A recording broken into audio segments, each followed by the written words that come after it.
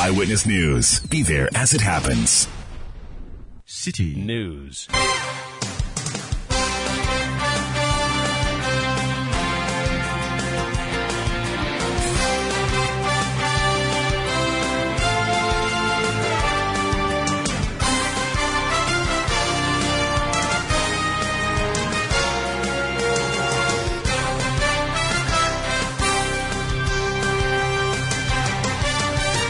It's 17:30 GMT. This is Eyewitness News on 97.3 City FM. I am Umaru Sanda Amado here tonight with Ellen Dapa. And coming up over the next 90 minutes, former head of the Dankwa Institute, Richard Ahiagba, appointed Director of Communications of the governing New Patriotic Party, NPP.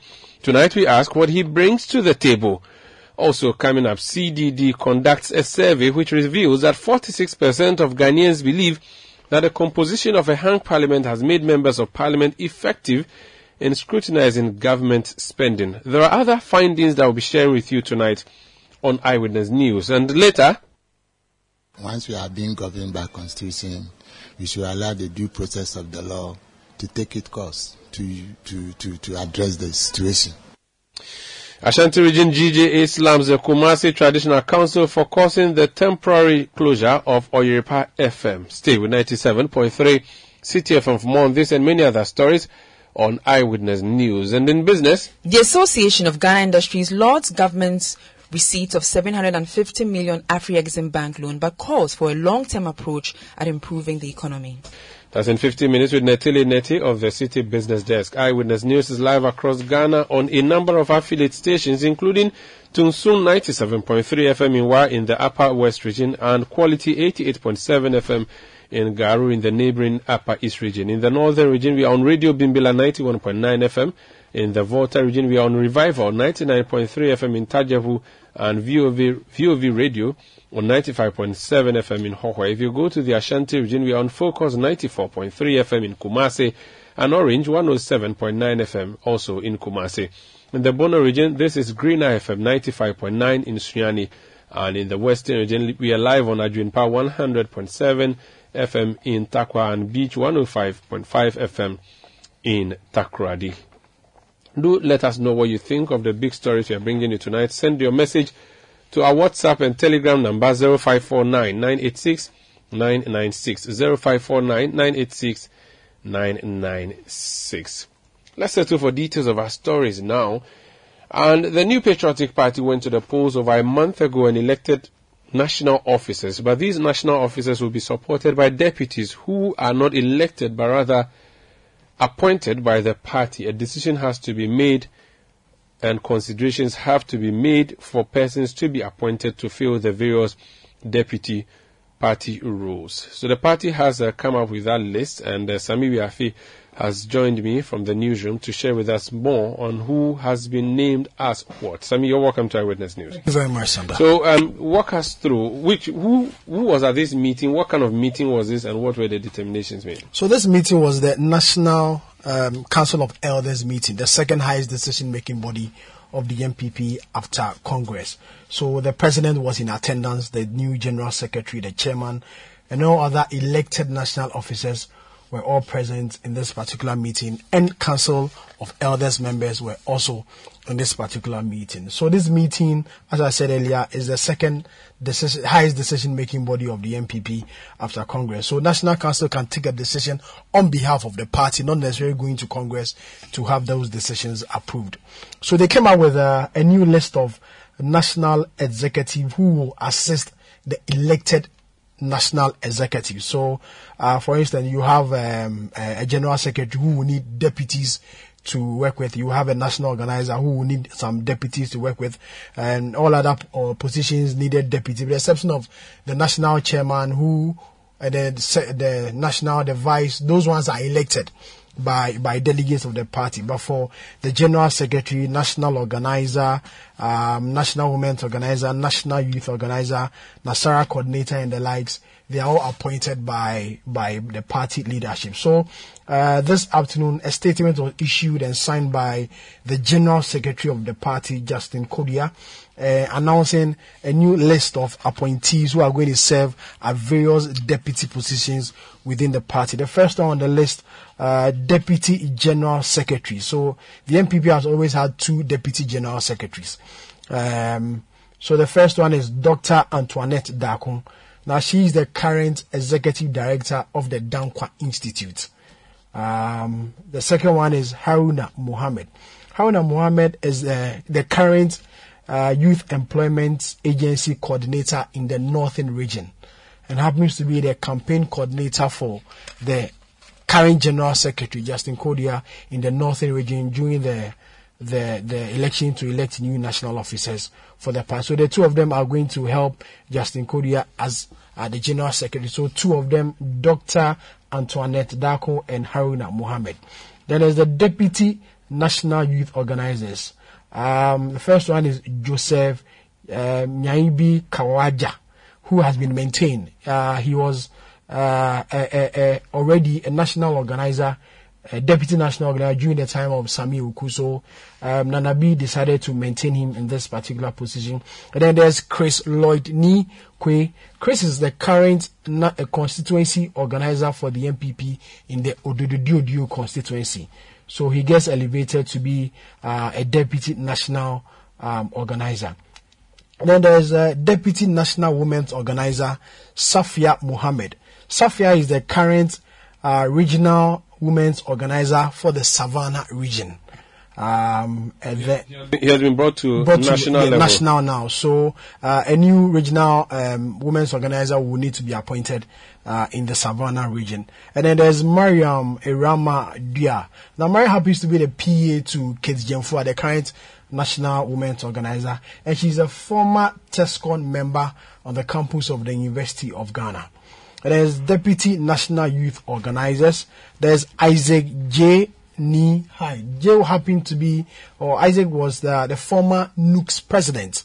You remember during the COVID era, the year 2020, when COVID showed its face here in Ghana, he led a group of students to the Jubilee House to thank the president for how he has handled this whole COVID pandemic during that time. So he's been appointed as the Deputy National Youth Organizer. And then there's Sandra Sarkodie Ado. Sandra happens to be a former local NUCS president for the King's University College here in Accra. So she was a former NUCS president. She's also a member of the Loyal Ladies, a wing, or not a wing per se, but more or less affiliated to the MPP when it comes to organization and mobilization of women. And there's a Deputy National Nasara Coordinators. The current Nasara Coordinator, Alhaji Fota, decided to maintain the 2 deputies he had already. So when you say decide to maintain, it means that the officer has a view. Yes, because in all this you need the people to work with, and you're not comfortable with them. They will not let you. Work so they cannot impose. It's not like an imposition. No, you can't.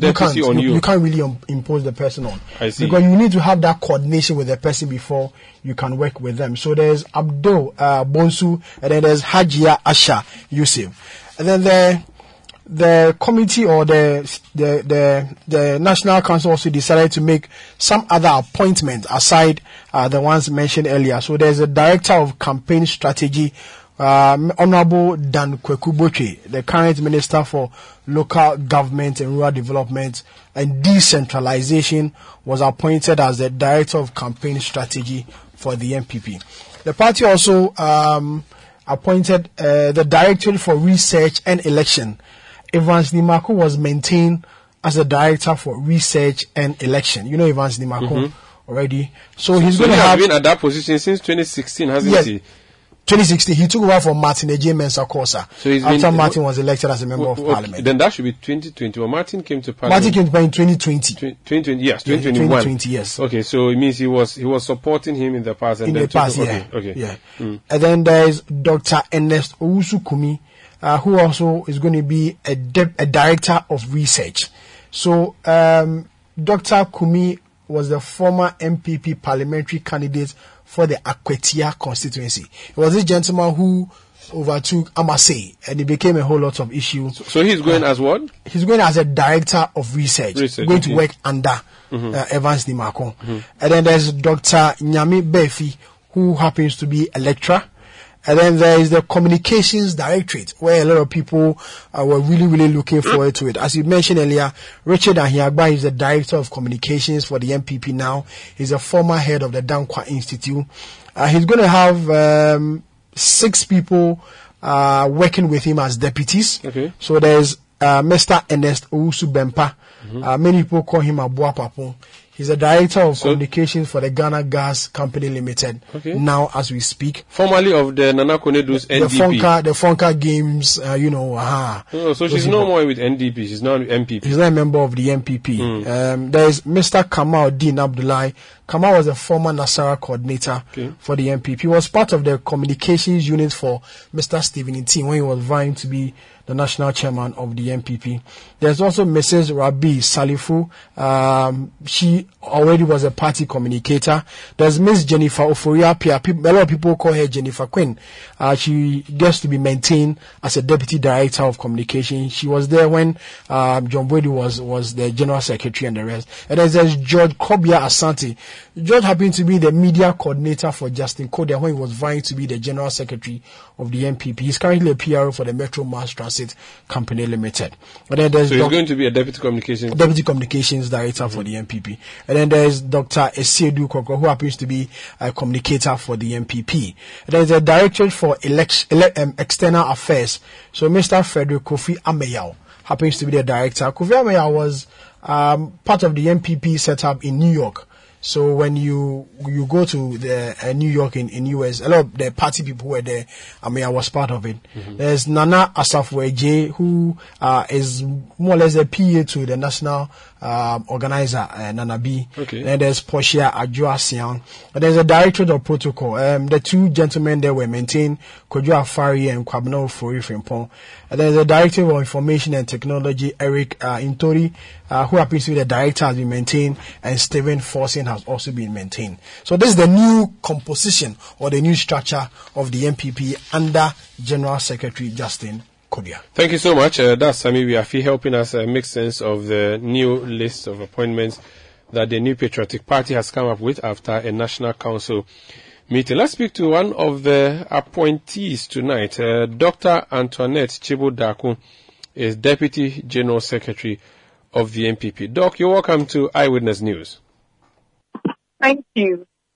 I know that the party knows you, that's why I gave you this job, but for people who don't know you, who is Dr. Antoinette Chibudaku? Okay, so I'm a research fellow from the University of Ghana. I've actually worked there for 6 years. My background is mainly in development research, development studies. So I'm a social development research person, very committed to community issues, health, education. I've worked for many years in communities endowed with natural resources, looking at the negotiations between them, mining firms, what do the communities benefit, what do they stand to gain, what kind of socioeconomic issues are at stake, So those development issues are very key to my heart. I've also been a party activist, actually, for my student days. But in those times, there was no space for you to grow in partisan politics. So down somewhere deep inside me, I've always nurtured the ambition of one day being able to contribute very much to my party. So I think the time is due, and I'm very prepared, I'm very ready, and I'm going to serve my party to my utmost capability. Okay, so the party, you've been involved in party activities as your youth day, which means you were in TESCON. What other things? At the time that I was in University of Ghana, there was no TESCON. I finished University of Ghana. No, there was no TESCON. It wasn't even a recognized thing at that time. Like I told you, in my time, partisan politics was kind of, what do I say? Even if we wanted to meet, so I won't tell you when I finished of Ghana, but it was at the time when there was nothing like, so it was in Professor Dubois time. That's when I finished University of Ghana. So at that time, if you want to have a meeting, you would hide and go and have a meeting. This was pre-92? Pre-92, exactly. Which means then that you are likely to be older than your boss? Oh, no, not at all. So not pre-92. I finished university in 99. So I'm talking about when Professor Dubois went 92. That's when I started. When I had finished O-level, would have meetings, area group meetings. And then when I went to university, my university at that time, TECON wasn't there. I was University of Ghana we were supposed to go in 94. Then there was a strike. So we all went the following year. But at that time, there was nothing grounded in the university like there is TEFCON today. So I finished the university and then I went outside for a while and then I came back. Yeah. So which constituency is yours? And I'm referring to the constituency created by the Electoral Commission. Where have you been operating from? Have you held any party positions there? Have you engaged in any party activity in any of these constituencies or region? In my constituency, currently I'm in the Botiano English Amanfo. And that's where I live. But I come from KE. I come from Commander Edna Iguafo. That's where I am. So I'm from the Central Region. That is my original constituency. But of course, work and marriage, social activities, so I've been swinging back and forth. But my main contribution and role in the party has been more on the national level. Research, strategy, database, assisting everybody who seeks my help. I do it willingly, from campaigning at polling station, going around, helping to raise money, cooking for agents. I can't list all of it. And then eventually to come into, work at the Dankwa Institute. I've been part of the Dankwa Institute for quite a long time. I can't even remember what year I joined as a researcher, off and on, engaging at different levels. Eventually as an executive director, and then now going into the party. Yeah. But you've not done any work in terms of anything close to the General Secretary's office, have you? I have, a lot. So in 2020, I worked closely with the former General Secretary, writing press statements, preparing documents, a lot of research. I do a lot of things in the background, asking if you need anything prepared for you, researched into. We have something we call, I can't really disclose it here, but we have something we call, something about, okay, so you need something to be known in the constituency. There's a conflict or there's issues that you need to resolve. Who do you speak to? Or how do you know the actual story? Those are some of the specialities. So, as a researcher, I know how to get all the nuanced views and opinions and put it together in a comprehensive report so that before you make a decision, you are well informed. So that's been the main two things that I've done. My research, my strategy, and my background, information and knowledge about the constituency. But you haven't run for any elected position before? No. And you haven't been appointed in the party as an executive in either the constituency level or regional level or national level? This is the first time? No, this is the first time. I am also sensing that this will be the first time a woman is being named Deputy General Secretary of your party. Very much so, yeah. Okay, congratulations, which means you have a lot of trailblazing to leave behind for those who may be hoping and looking forward to that position. I really hope I can do that. For me, I think this is a giant step, but it's also a step that shows confidence in my capabilities, especially my research, my dedication, my commitment to detail into achieving specific targets. I don't give up. I'm very, very persevering and I'm very strong-willed. Everybody knows that. Well, communications as well, I think I've served the party well in that field. I'm sure you've heard me because I've been to Kiki as well. But I look forward to nurturing more women to be a more active part of the party. I think that is also a very essential thing in our current discourse. So I hope that I'll be a pillar of support for a lot more females and women, especially the young women who also want to enter the politics. Are you a book doctor, as in a PhD, or yes, you're a medical doctor? I'm a book doctor. No, I'm a book doctor. I have a PhD in the International Development Studies. Okay, that's fine. And what are you bringing to the table as Deputy General Secretary? As I told you, my strong research background. So that's supposed. So you're going to support the secretary and the office with that. I am going to support the general secretary with information, research about all the constituencies, build a solid database for the party. We need that very much. I think going into the 2024 election, we must be aware of the importance of scientific evidence and information-based strategies. And for me, I think these are strong points that I'm going to bring onto the table. Besides my dedication and commitment to detail, I think that those are very, very important things. I'm also hoping that we offer to everybody in the party an opportunity. For me, I've always told, and especially when I engage with the testers that I love very much, I'm always telling them, I said, stay in your space and do your best, and one day you'll get something that you hardly expect. And I think I'm a very, very, very, very relevant example of such things, where you work and you do your best, and suddenly recognition comes, and you get a position that helps you to even excel and to contribute more.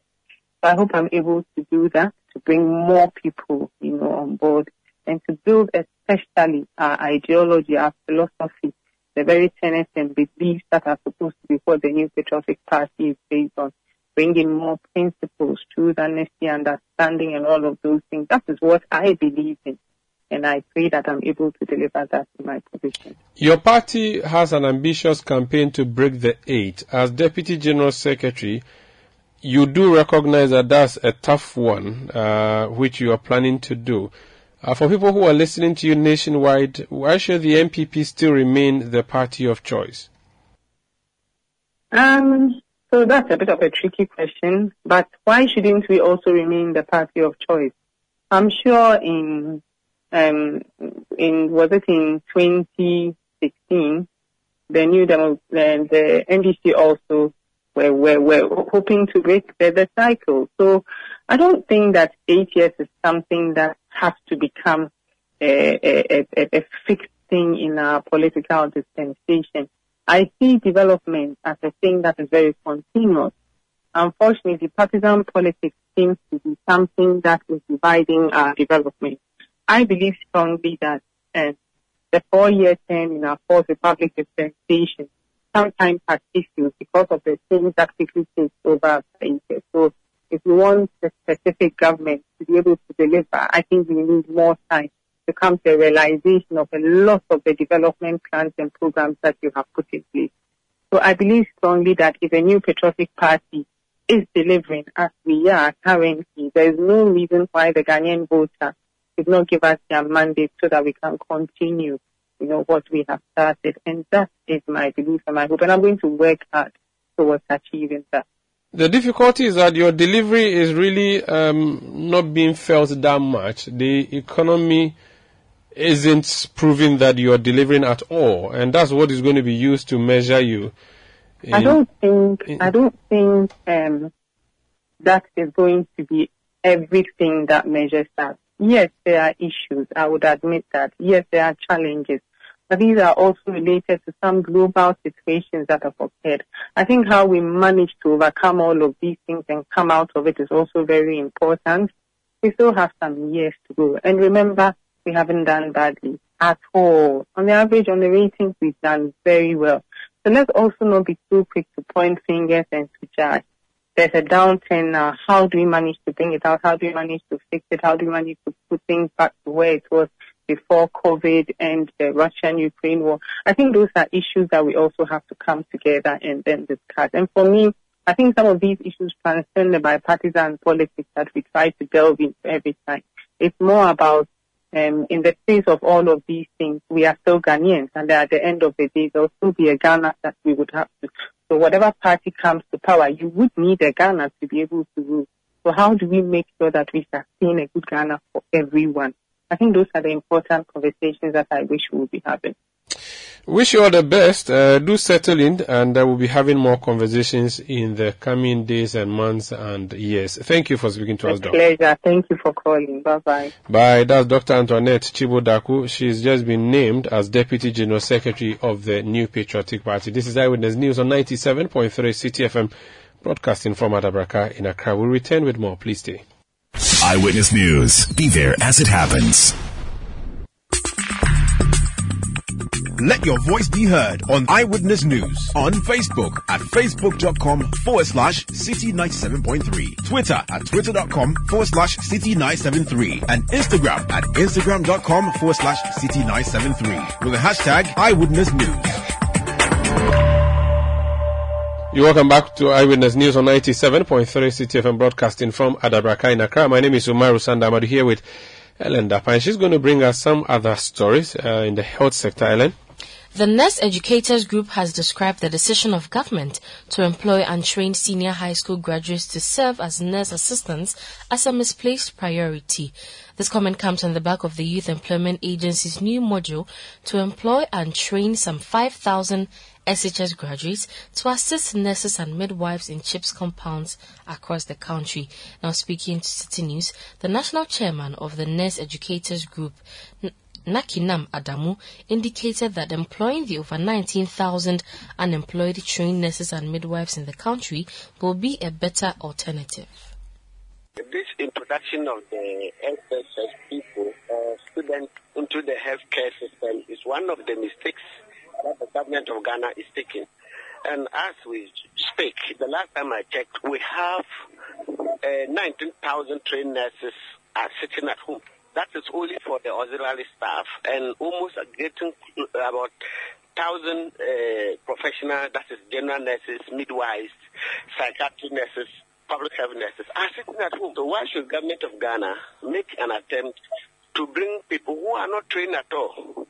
And this is a misplaced priority. What not is something somebody must go through, get ready, prepared psychologically to be able to render the service. Now, these senior high school students, they haven't going to cause more harm to them. As we speak, they are sitting at home, they haven't got any training, and some of them need to rewrite their papers to go better and come to professional training. But that's the case. There will not be motivation for them to further their education.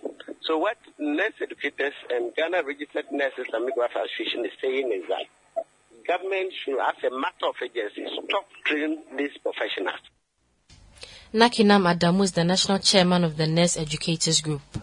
This Eyewitness News on 97.3 City FM. The Center for Democratic Development, CDD, has its Afro Barometer, where it does surveys and shares the surveys with the public. And there's one that it has conducted now on our hung parliament. You do know that the House of Parliament currently, and this is without prejudice to everything happening in the courts, has MPP 137 elected members, and NDC 137 elected members, and one independent member of parliament.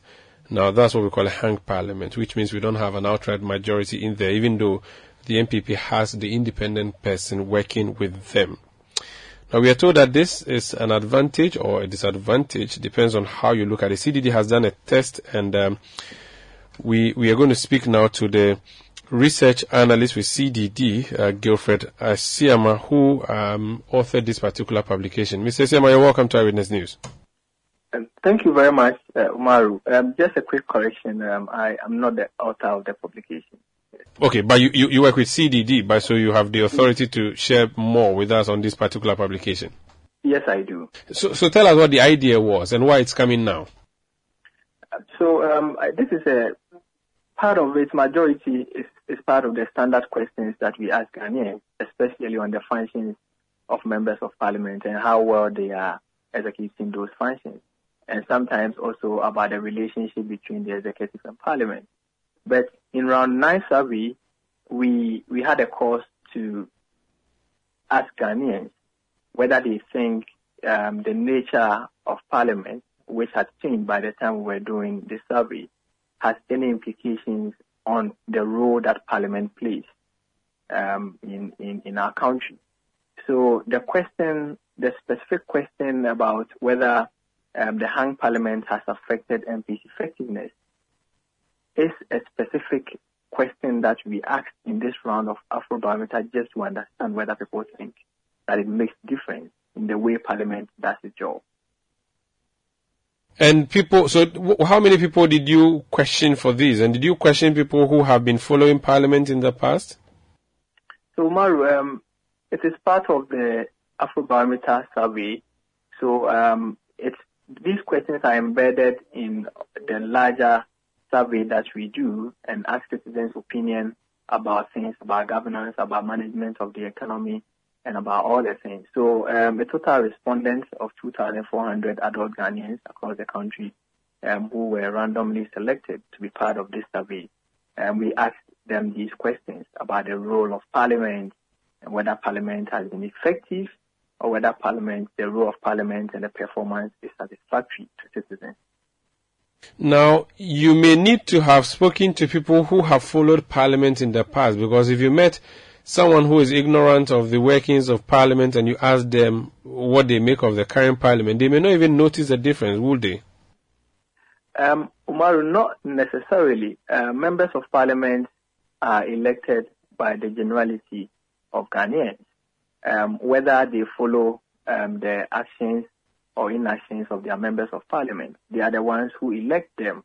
And at every point, if you want to do assessment, it is right to consider the generality of Ghanaians and even what they think, whether the elections that they do, whether joining the queue, long queue every 4 years to elect these members of Parliament, whether they think Parliament has been doing the job that they expect Parliament to do, whether they think even Parliament has that legitimacy to monitor and oversee the work of the executive. So I think it is very crucial to consider the generality of Ghanaians because they elect members of Parliament. Yes, they do elect, but you also do know that there's always a conversation around whether or not electors know the job of the elected, so that there are MPs who insist that it is not their job, and we do know that it's not their job to fix roads, but yet their constituents chase them out of their constituency because of a road that has not been constructed. If you met such an individual and interviewed them, they'll say that the MP is not effective, when indeed that MP could be very effective in the Chamber of Parliament. What do you say to that? And that's very important, and I think it goes back to the same conversation. People have expectations about their members of Parliament, and by sidelining them and not asking them the questions, whether they include those expectations, whether the expectations are legitimate or not, wouldn't take away what they think or feel about these institutions and the assessment that they have. Anyway, when members of Parliament appear before the people every 4 years, they vote for them and they assess them based on some of these expectations. The issue about constituency service, I think, is an issue that needs broader discussion, and it is not surprising. In situations where you have first past the post, you have single member constituency, it happens that members of the public expect their members of Parliament to do some of these developmental jobs. If this is not the way to go, it is better to know what people think and try to find the appropriate solution to it than to ignore them because you might think they don't know what Parliament or the members of Parliament stand for. Anyway, when they appear before the people, they promise them these same things that we say are not legitimate. Your key findings, the first one, you say that almost 46% of Ghanaians think the composition of the 8th Parliament, which is the hung Parliament, has made MPs somewhat more or much more effective in scrutinizing government spending. If you flip that information, it means that more than half do not think so, correct? If you flip that information, it may not be more than half. If almost half, which is 46%, think that the MPs are doing a great job, then it means more than half think they are not. Well, actually, you have about 2 in 10 or 1 in 5 who think it's made no difference. So that wouldn't be the case that they are not doing well. People think it hasn't made any difference. The majority, if you put it together, people who think they are doing much better or much more, people who think it makes no difference, people who think they are doing somewhat much better or less, somewhat or much less worse. If you put these 3 categories, you will see that majority of them are those who are saying that it made Parliament more effective in scrutinizing government spending. Okay, so the 46% is to be commended then, that people think that the hung Parliament is doing a good job. I think yes, people. Because I'm looking through your finding. I'm not sure which table would. This is just part of the key finding, but there's a table you have titled Figure 1, Has hung parliament affected MP effectiveness? I believe that's the one that you interpreted. Yes. There's a column that says effective in scrutinizing government spending. You are 46%, 19%, and then 33%, where 46% means somewhat or much more, and 19 said made no difference, and somewhat or much less is 33%, which means that 33% people think that there's less scrutiny even with this hung parliament. Exactly so. All right. Thank you for speaking to us. And the other part you talk about, the 85% of MPs saying that of people saying that their MPs don't listen to them. That one, if you could talk to us more on it. Yes. So we asked people how much of the time do they think that their members of parliament try their best to listen to what they have to say. And unfortunately, over the years, it comes across that majority of Ghanaians think that their MPs do not listen to them. And that is very worrisome in this era of open parliament, where we are encouraging members of parliament to be closer to the people in order to be able to articulate their aspirations and expectations in national policy. So it is a worry. And I think it is something that we need to address. And clearly, when you go to the ground, you hear people say, this man, we voted for him. He was here with us almost every now and then, but after voting for him, we never saw him again. And that's one criticism that people usually raise against how their members of parliament interact with them over an election cycle. Very well. Thank you so much for speaking to us. Thank you, Umar. That's Gilfred Siama. He's research analyst with the CDD, the Center for Democratic Development, Ghana. Let's speak to a leader of the House of Parliament, the 8th Parliament. James Kluchi Aveji is the MP, NDC MP for Ketu North, and also Deputy Minority Leader. Honorable, you're welcome to Eyewitness News. Thank you very much, Omar-san. From where you sit, as someone who is part of a parliament that we have never witnessed the type before, where you have equal number on both sides, would you say it has been more helpful for Ghanaians? I mean, you managed to get a Speaker of Parliament who is not appointed by the President, but what more can you tout if you indeed agree that the hung Parliament has been more beneficial to Ghanaians? Thank you very much. First of all, I think that the hung Parliament made it for us to have a Speaker of Parliament from the opposition party. That alone, I can tell you that issues that are before Parliament are not issues that we can say the Parliament can just rubber stamp it. If you look at previous Parliament, where the majority always carried the day in terms of voting, most issues which even individually, as an individual member of parliament, if even you belong to the ruling party and an issue is before parliament and you personally don't even support that, because parliament hasn't grown to that level, our democracy hasn't gone to that level where individual members of parliament speak their mind. You always toe the party line. So you see that issues that are brought by the executive are always gone through. Majority will always vote for issues that come from the executive. Minority may oppose it and vote against it, yet because the numbers from the majority are more, it will definitely go through because decisions are taken by a simple majority.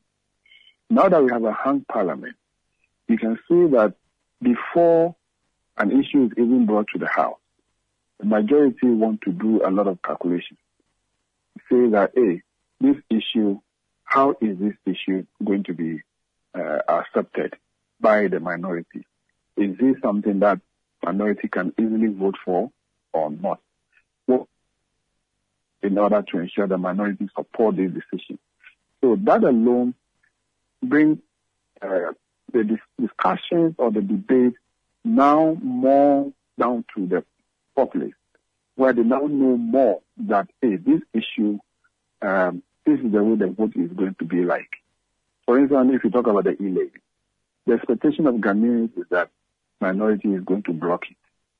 And if you say that in December 2021, the e-levy was not passed simply because the majority didn't have the numbers, that alone is something that benefits the country.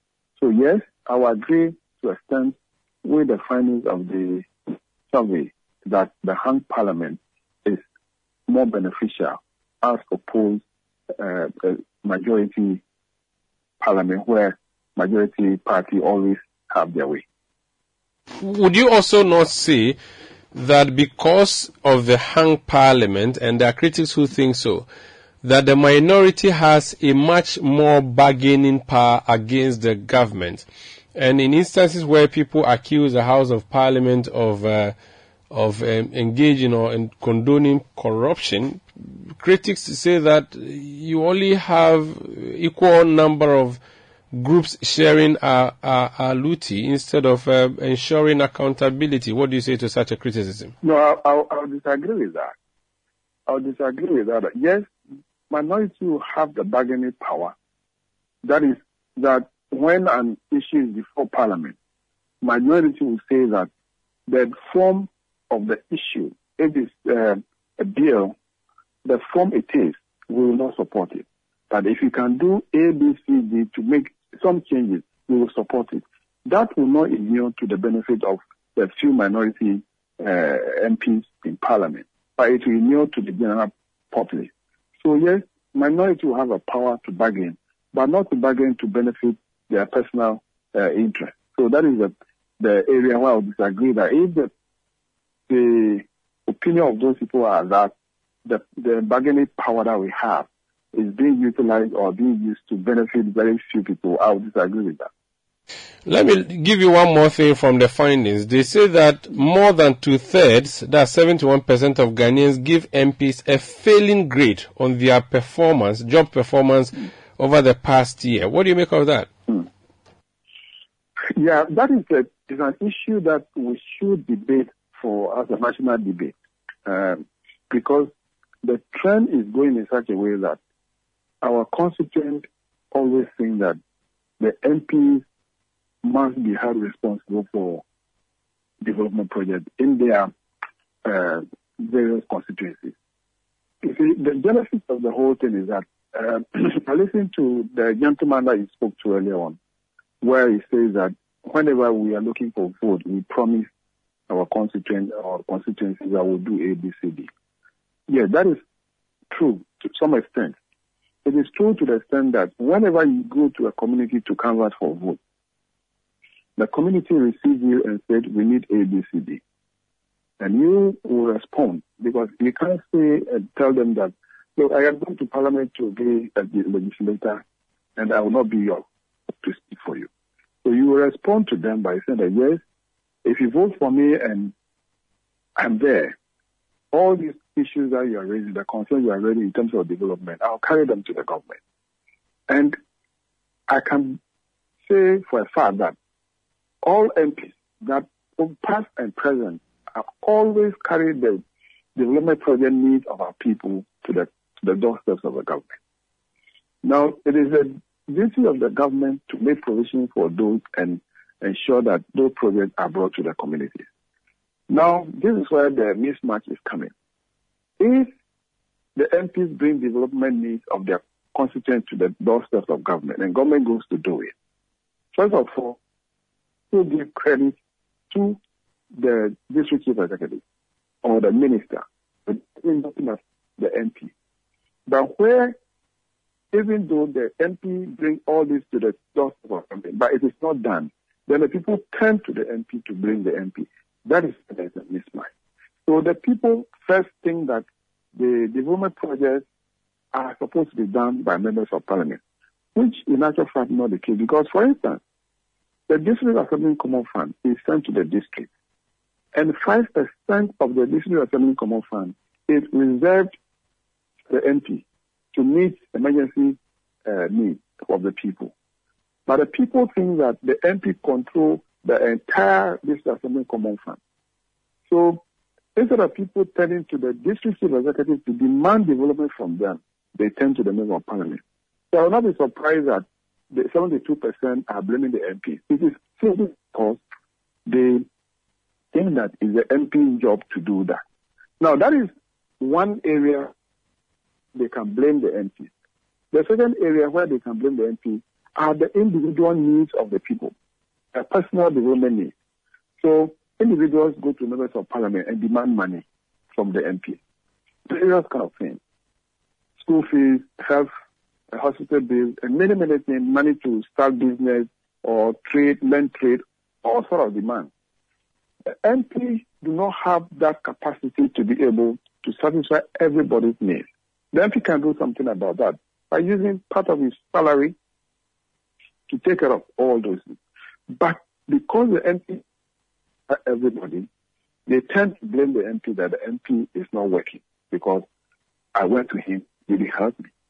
That is a fact, and that is a challenge we need to discuss as a nation. Very well. Thank you so much for speaking to us. You're welcome.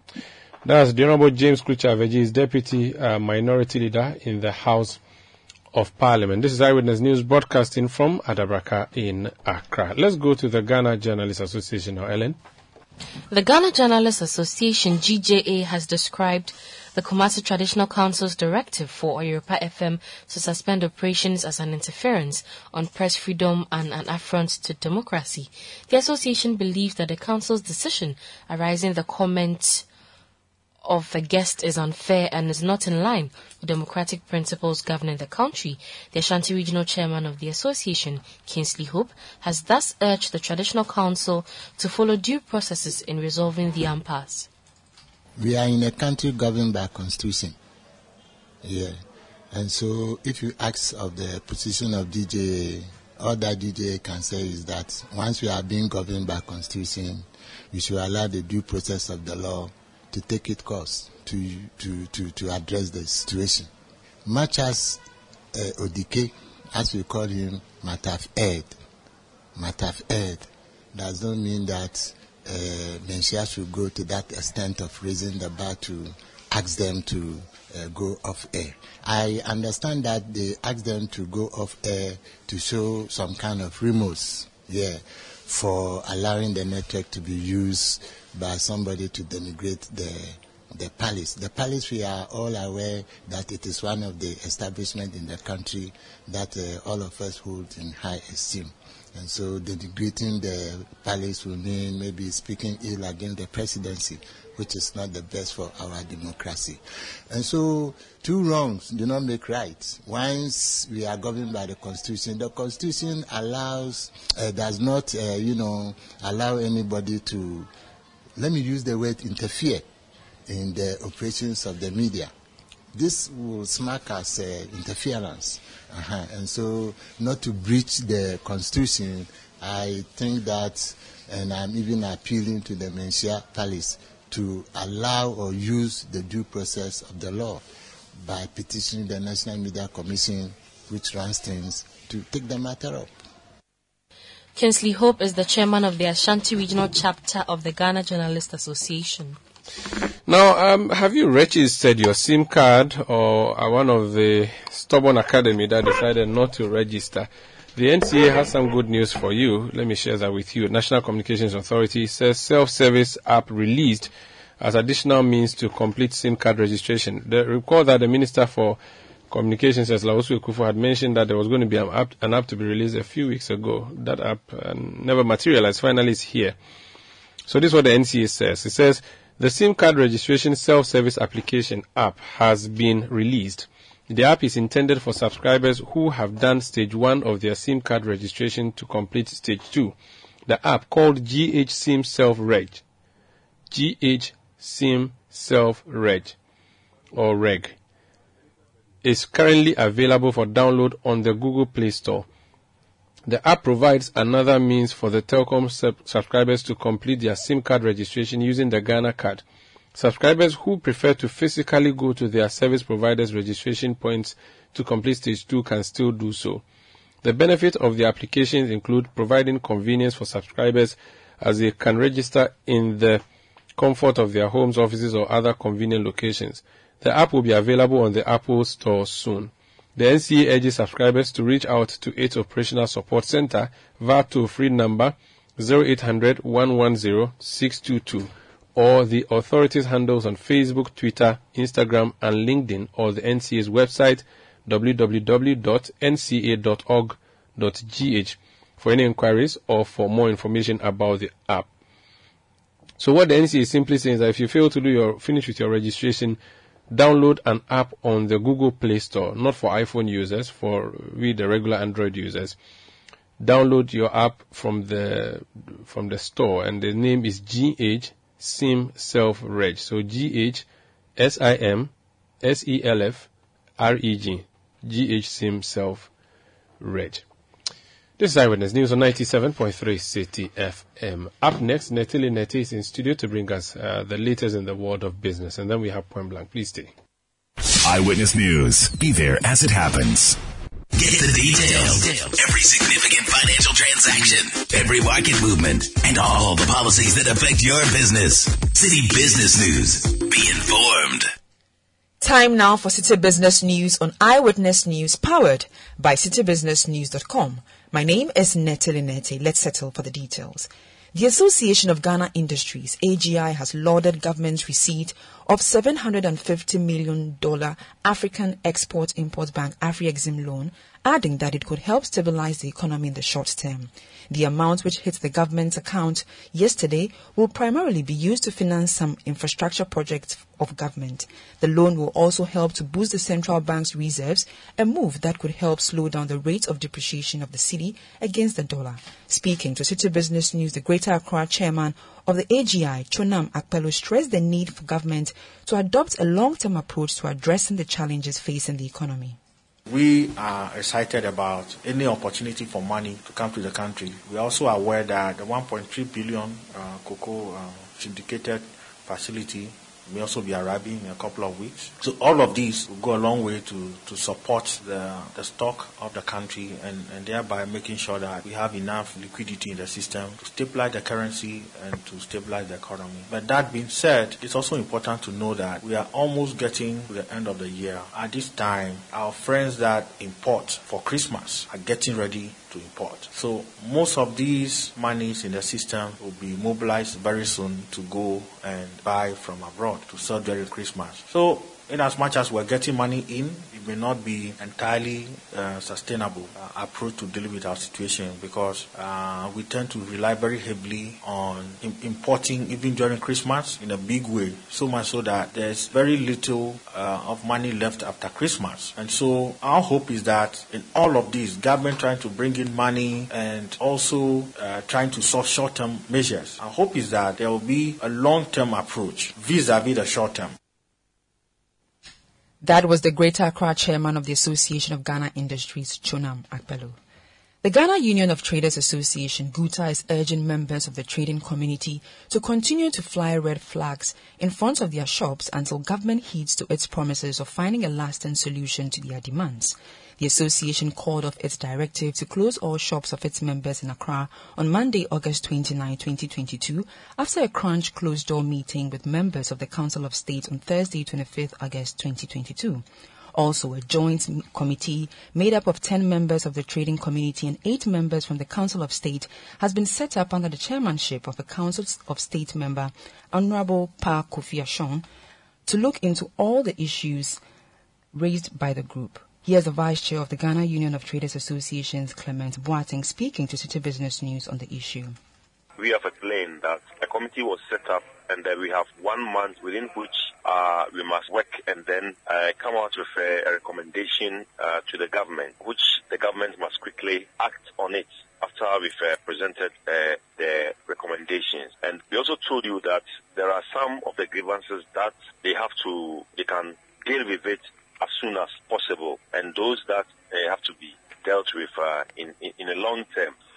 So, because we are working within timelines, and we hope that within that 1 month, we should be able to complete everything and then come out with recommendations to government. We have told our members that even though we've called it off, but we still ask them to put on the red bands so that after the 1 month, if nothing comes out of the negotiations, then maybe we can then strategize again. So that is the more reason why we have asked them, even though we call off the strike, but we have asked them to still be wearing the red bands and then be putting them in front of their shops, because the battle is still not over yet. We are looking at after the 1 month what will really happen.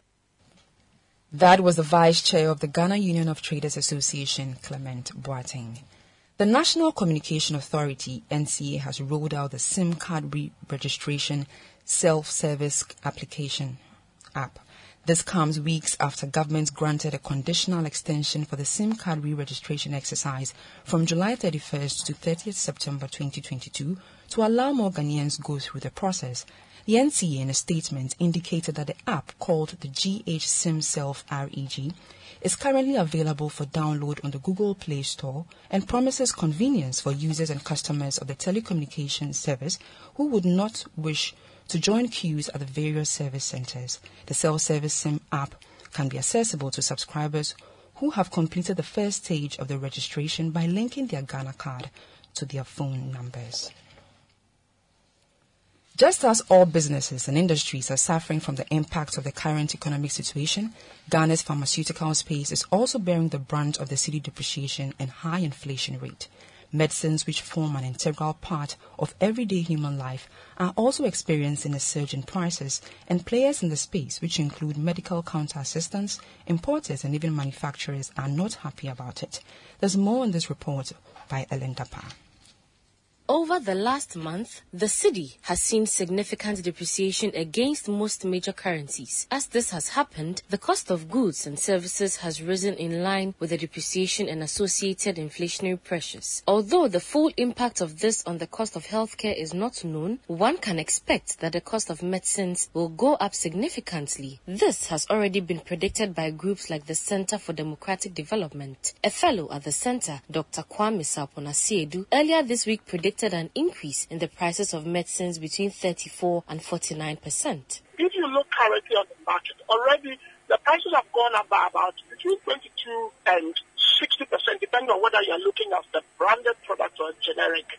From December last year, prices anyway. Anyone who buys medicines from a pharmacy would know this. And that is what we have modeled, and we've realized that at the rate of the depreciation, if nothing is on average, medicine prices will go up by between 34 and 49% on December last year prices.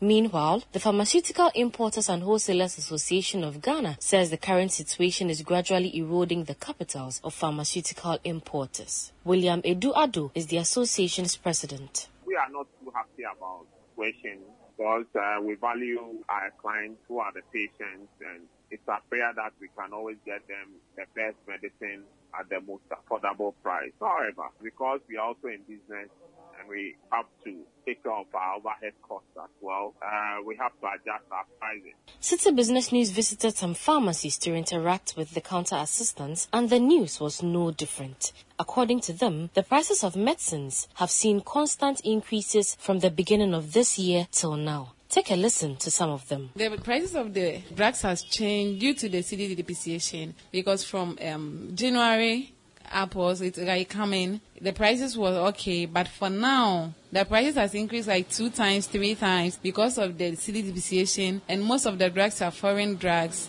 Most of the things we buy it, like those who prepare it in Ghana, they buy some of the things from outside. So the increase, because of the increase of the euro and those things, that makes the increase of the prices also, the medicine also goes high. Every day it goes up. People come here always and fight with us, but now and there's not us. If we go when it's high, we can't keep it at the low price again. We have to increase it. That was a report filed by Ellen Dapa. And finally, as cybercrimes such as internet fraud continue to escalate in the country, Ghanaians are being cautioned to be more security conscious and seek professional help to avoid falling victim to scammers and fraudsters. An amount of $19 million was lost to cyber crooks in over 1,000 cases reported at the Cybercrime Unit of the Criminal Investigation Department in 2020. Cyber criminals have become bolder and more sophisticated over time, hence the call for all internet users to get protection. Executive Director of the cybersecurity company Oduma Group, Yvonne Amponsa, says the businesses have to invest in cybersecurity infrastructure to protect them from attacks. Oduma Solutions is a wholly owned Ghanaian entity incorporated in November 2021. Our mission is to offer a premium risk-based cybersecurity service, and our vision is to be a global market leader in offering a top-notch cybersecurity service and the first choice partner for commercial cybersecurity needs. We are the cybersecurity people. Oduma Solutions offers end-to-end cybersecurity from pen testing, gap analysis, audit, governance, through to implementation of security tools and services, to the provision of a security operations center, either as a service or by providing the right SOC tools to be managed in-house. In order to be the market leader in our region, as well as to be able to provide an outstanding value for money service, since our incorporation, we have established strategic partnerships with global brands such as Cisco, Mimecast, Forcepoint, Westpoint, Comstar, and Lockpoint. Yvonne Amponsa is Executive Director of Oduma Group, a cybersecurity company. And that's all for City Business News on Eyewitness News. It was powered by your most comprehensive business website, citybusinessnews.com. My name is Nettie Nete. Up next is Point Blank. Eyewitness News. Be there as it happens.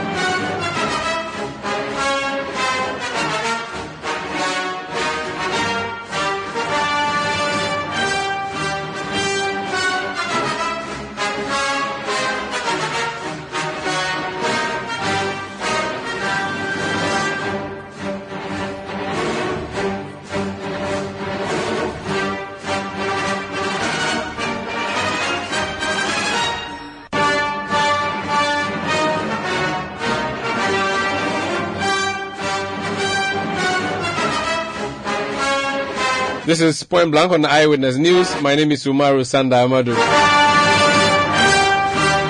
Tonight on Point Blank,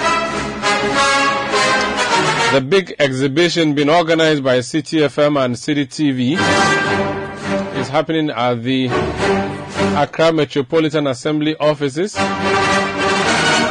It's happening tomorrow and the day after, so Saturday and Sunday. This is Ghana exhibition. 10 a.m. to 5 p.m. You may not know much about it because you possibly just landed at the Kotoka International Airport. You are in an Uber driving home. So let me give you an idea. Let's listen to an interaction on the City Breakfast Show, which had Samuel Atamensa, the MD of City FM and City TV.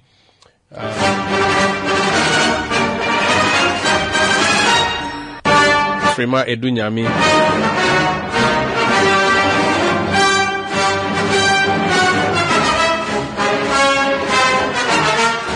So Samuel Atamensa was hosted on Breakfast Daily, hosted by Frima Edunyami and Nana Tufo-Boateng, where they had a discussion on this is Ghana exhibition. I want you to listen briefly to some of the discussions they had, and then we'll talk further about what's happening tomorrow. Listen.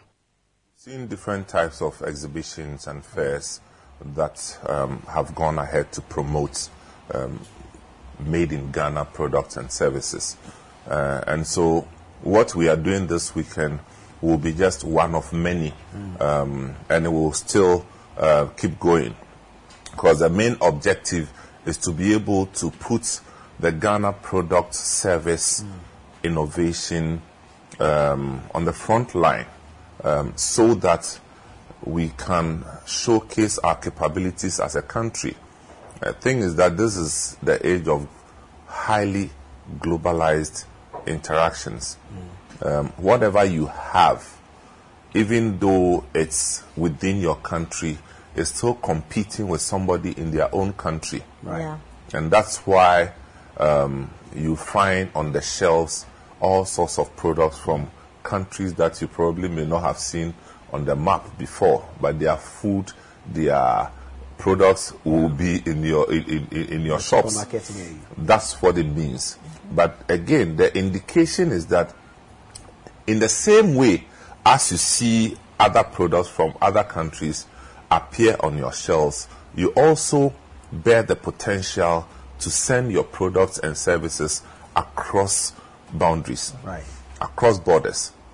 So what we are doing is, yes, people are enterprising, people have created products, people have created services, people have created solutions, but how do we hone them? How do we help them package their solutions? How do we help them package their products?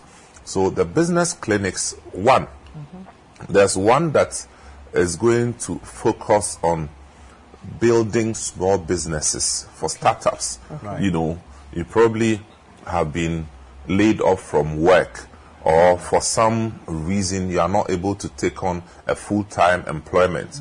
You have time on your hands. Is there a possibility that you can create something with your own small resources? So we are dealing with how to start this small business. That's one of the workshops we are doing. Then the other one would also focus on how to manage your finances as a small business. And that's the trick here, because we are quite individualistic in the way we spend. And so at times we translate it into our businesses such that the revenue you generate in your business, there's some demon in your mind that tells you that money is for you. It's your money.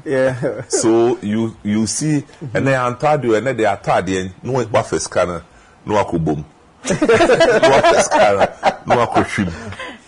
End of month, there's nothing left. Business collapses.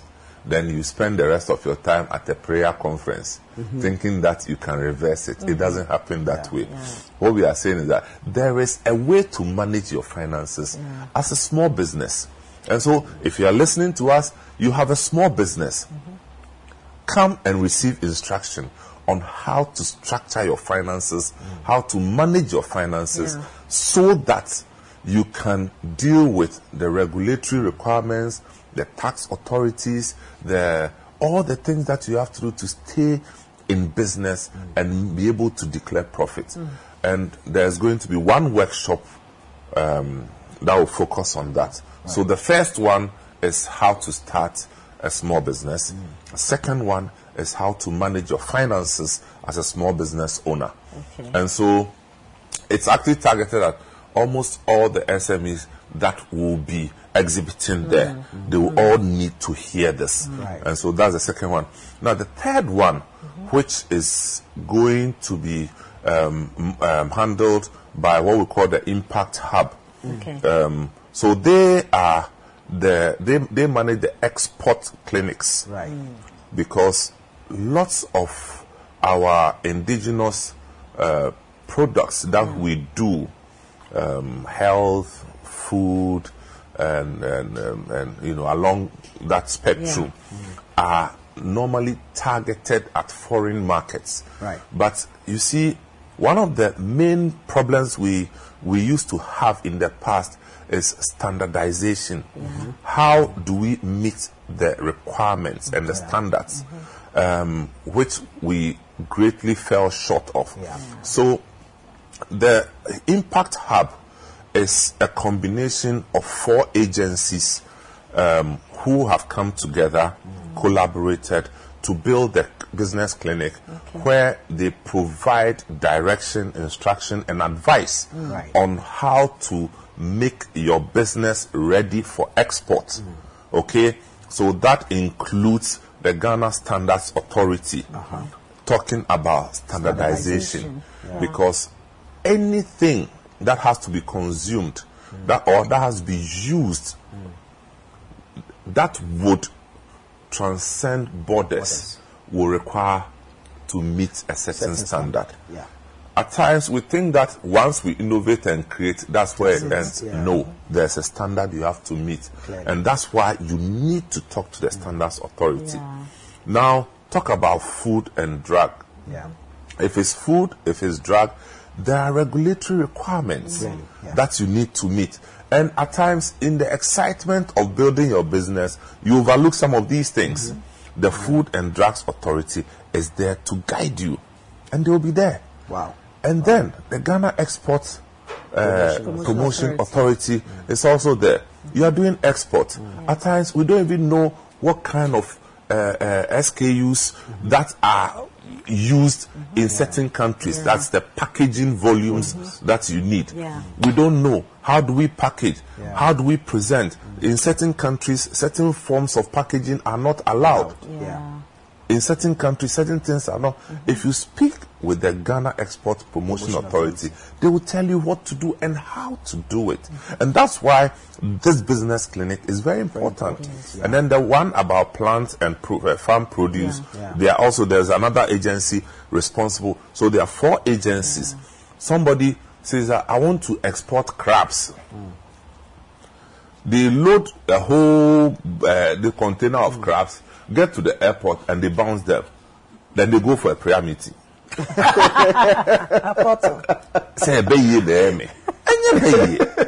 You could have spoken to these people, and they would have told you whether it's possible to do it. If possible, how do you do it? And then when can you do it? So that's why anybody in any form of business with a view of exporting. I have friends who are into shea butter, packaging and production. Yes, it is shea butter. That's true. But there's a certain standard required if you want to penetrate international markets. So that will be one of the major highlights of the business clinic. So we have 3 themes. Starting your own business, managing your finances as a small business, and then the final one is the Impact Hub Export Clinic. Right. Now, if I'm coming there and I want to participate in all of these clinics, how is this scheduled? I mean, we know the exhibition itself is from 10 a.m. to 5 a.m., but I want to take part in all of these 3 clinics. So how do I, or how is this scheduled to afford me the opportunity? We will have the daily schedule posted at the venue. So once you get to the venue, there will be a billboard that will show you when each workshop is taking place. So that's it. And it's open to all. For those who have registered to be part, it's automatic. But if you don't have a stand and you are a visitor, you want to take part, when you come there, we'll take your details before you attend. Because what happens post-event is that these agencies like to follow up to see how your business is doing. So it's actually a free clinic for participants. Amazing stuff. It's amazing. I agree with you.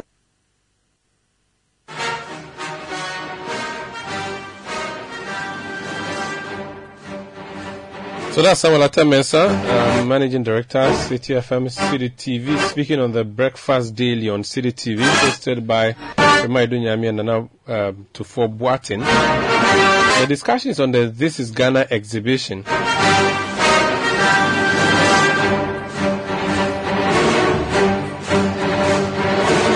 We've dragged in the head of programs production for City FM and City TV, Apioko Seiram.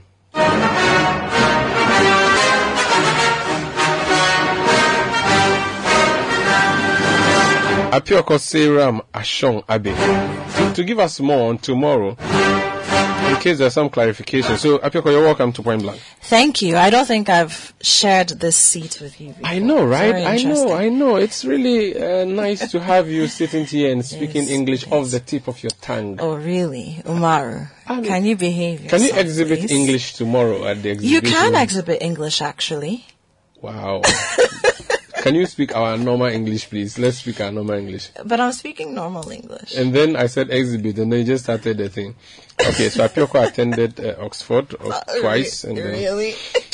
Apioko, so yes. People don't have to register now, as in buy a spot to appear and exhibit. At this point, it's too late to say that now. Closed registration. Okay, but what do people need to know? Okay, so what people need to know now is that from 10 a.m. tomorrow, and I'm talking about people who are not exhibitors.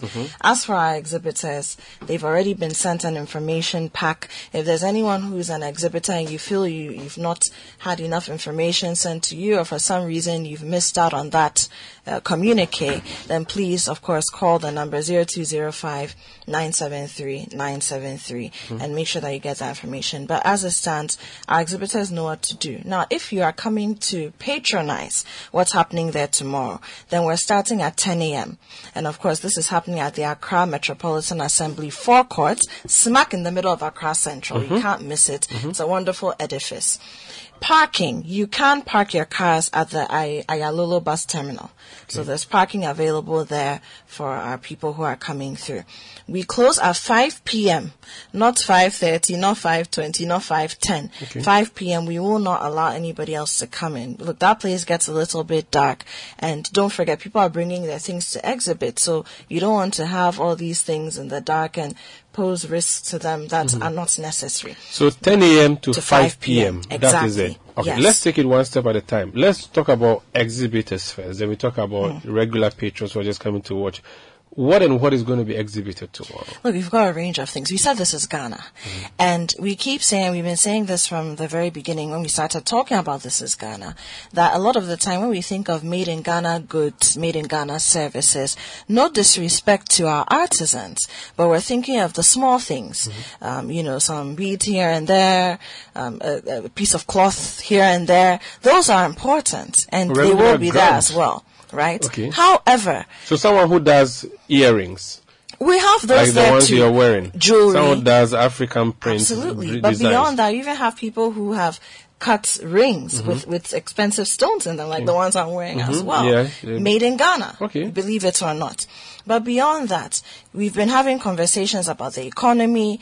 We're talking about, we've gone to where the IMF. We have a lot of our problems, our balance of payments problems. We want to go back to the economics classroom, right? Very simple. Once your imports outweigh your exports, you are going to have forex challenges. You go down. And that's what we are facing. But one of the main ways to make sure that we're curbing that we can manage it is to produce and export. Now, if you're not producing or you're not consuming what is local, then you're going to have challenges and then you can't, export. So these are some of the things. Now, there are so many companies. We can talk about some of the people who are even our sponsors. GEPA, the Ghana Export Promotion Authority, you heard Samens talk about them. Not only are they coming to run a clinic, but there are companies under their umbrella that will be exhibiting as well. Companies that are successful at exportation. And so they understand what it takes to do that. And they've reached that point. They'll be there. You also have, a company like Enterprise Group. I mean, they have a lot of things. One of the things under their transitions.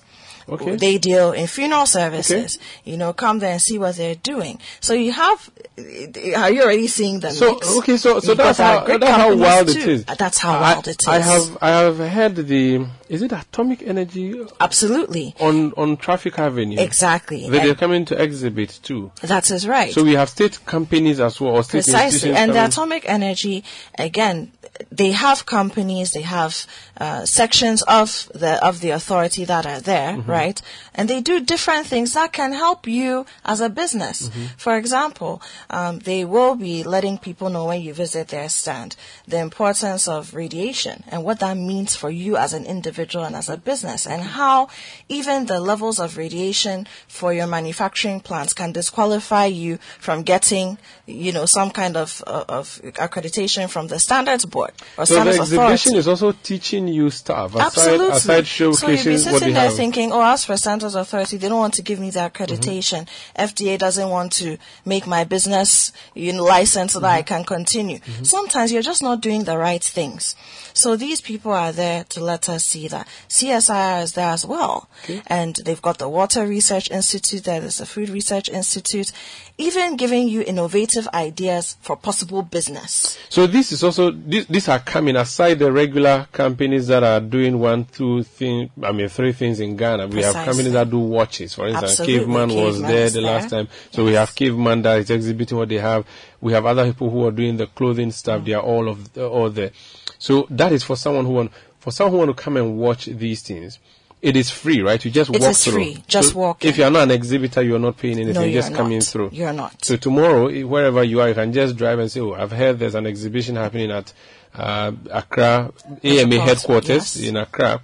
And I'll just go there and watch and see what I like and pick what I want. Precisely or so. Or place an order for anything or ask for stuff. Exactly. What about the clinic thing you keep talking about? Good. So the clinics, these are very important because they're, apart from the exhibitors themselves who may want a refresher course or some new information, you also have people who are business owners or potential business owners who will be coming there. So if you're listening to us and you're a potential business owner or you want some information because you want to go into business, this is a place for you. Now, let me just go over what Samen spoke about. We have, a resource person who will be coming through to talk about one of the clinics is focusing on starting your own business. Okay. Everybody gets up. I want to be an entrepreneur. You don't think through the feasibility of it. You don't think through that whether you even have a market for what you've dreamt, and then you want to go into business. Then boom, you start without any analysis. And now nobody is buying. You may have put some capital in there before you realize you're losing. Mm-hmm. Come and understand how you start your own business. Not every idea is a great business idea. Okay, so that's one. And then how to go about it. What kinds of licensing do you need, depending on which industry you want to play in? Whom do you need to talk to? All those things are there. How do you even get funding? If there's funding available, where do you go to? Or how can you manage your own finances to begin to start your business? Second clinic, managing your finances as a business. So now you started a business, you're in business. You're either a micro or a small or a medium scale business. You want to move to the next level. A lot of the time, scaling up is a numbers game, has to do with capital. So come and learn how to manage your finances so that, one, you are able to keep your staff, well paid, you're comfortable. Meanwhile, you're not flouting your statutory needs, your statutory rights.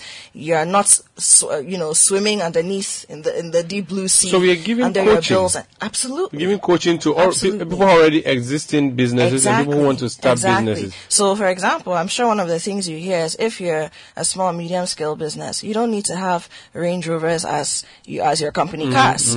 Start small so that you scale up when you have the money the means. Great. Then the third one, the Impact Hub Exports Clinic. Okay. Now, we've mentioned GEPA. Now, under GEPA, the Ghana Export Promotions Authority, they work with a lot of people because we're talking about exportation. So we've got the Ghana Standards Authority. We've spoken about them briefly already. The Food and Drugs Authority, and then the Ghana Export Promotion Authority, GEPA themselves. They are coming together, and then there's also the Plant Protection Authority to school you. So maybe you have what you consider to be very nice packaging. You want to export to country A. But country A is all about sustainability, and they don't want plastics. You're using plastics. You understand? Okay. You may not know it. Okay. You, in your mind, it's a beautiful product. So it looks nice. Don't send plastic stuff to Rwanda, for instance. There you go. Oh, okay. Now, the Ghana Export Promotion Authority can tell you this. They'll let you know the packaging volumes. So you can't put beyond maybe 1 kilo of Ghana rice in your package, because that is not allowed in this space that you want to play in. All those bits of information are there. So we have Saturday and Sunday. How remarkably different are the 2 days, or is it the same thing? We just have you have the same exhibitors Saturday, Sunday. Look, we're expecting thousands of people. The last time we did this, we had that, and we know the volumes that are coming because of the feedback we're getting. So if you miss Saturday, you don't miss Sunday. You don't miss Sunday. That's the idea. And that includes the clinics. Okay, so it's repeating on Sunday. Exactly. So don't feel like you have to clamor and come on Saturday and you'll miss out. There's also that happening on Sunday. And of course, if you can't make it there, we will definitely be live on TV at different points in time. Okay. Not throughout the period from 10 a.m. to 5 p.m., but there'll be little blocks of time where we're showcasing what's happening there, where we're also marketing, because don't forget, this is Ghana is also a platform for these exhibitors to market. If they were going to pay for advertising and marketing campaigns, they may not be able to afford them. So this is an opportunity to have a bit of that as well. Thank you, Apioko, my English teacher, for joining us on Point Blank. Thank you. And of course, it's tomorrow at the EMA building, the forecourt of the EMA building in Accra, the This is Ghana exhibition by City FM and City TV. My name is Umaru Sandamado. That would be it for Eyewitness News tonight. The production was by Anna Seydu and Bevelyn London. The technical support from Desmond Nyakun. We'll return on Monday at 17:30 GMT. Thank you for listening. Stay blessed and have a great weekend. City News. We speak first. Reach our hotline on 030